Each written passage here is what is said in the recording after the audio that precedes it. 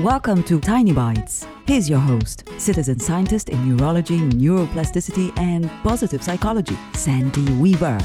Many people dream of doing something that they never do. Why? Because they don't believe in their ability to achieve that dream. It could be because they were raised by people who believed in doing hard work, not following dreams. It could be because they've been told by people they hold in high regard that their dream can't ever happen. It could be because they don't believe in themselves, so why should they believe in their dream? The root cause of the disbelief doesn't really matter. The end result is that they want something that they never achieve. Do you want that to be you? Yeah, me neither. Dreams are wonderful to dream, and even more wonderful when they become real enough to experience. Dream your dream. Journal about it, make vision boards about it, pray about it, whatever feels right to you. Focus on your dream and do it. You don't have to know how what you dream of can become reality. You just have to enjoy your dream.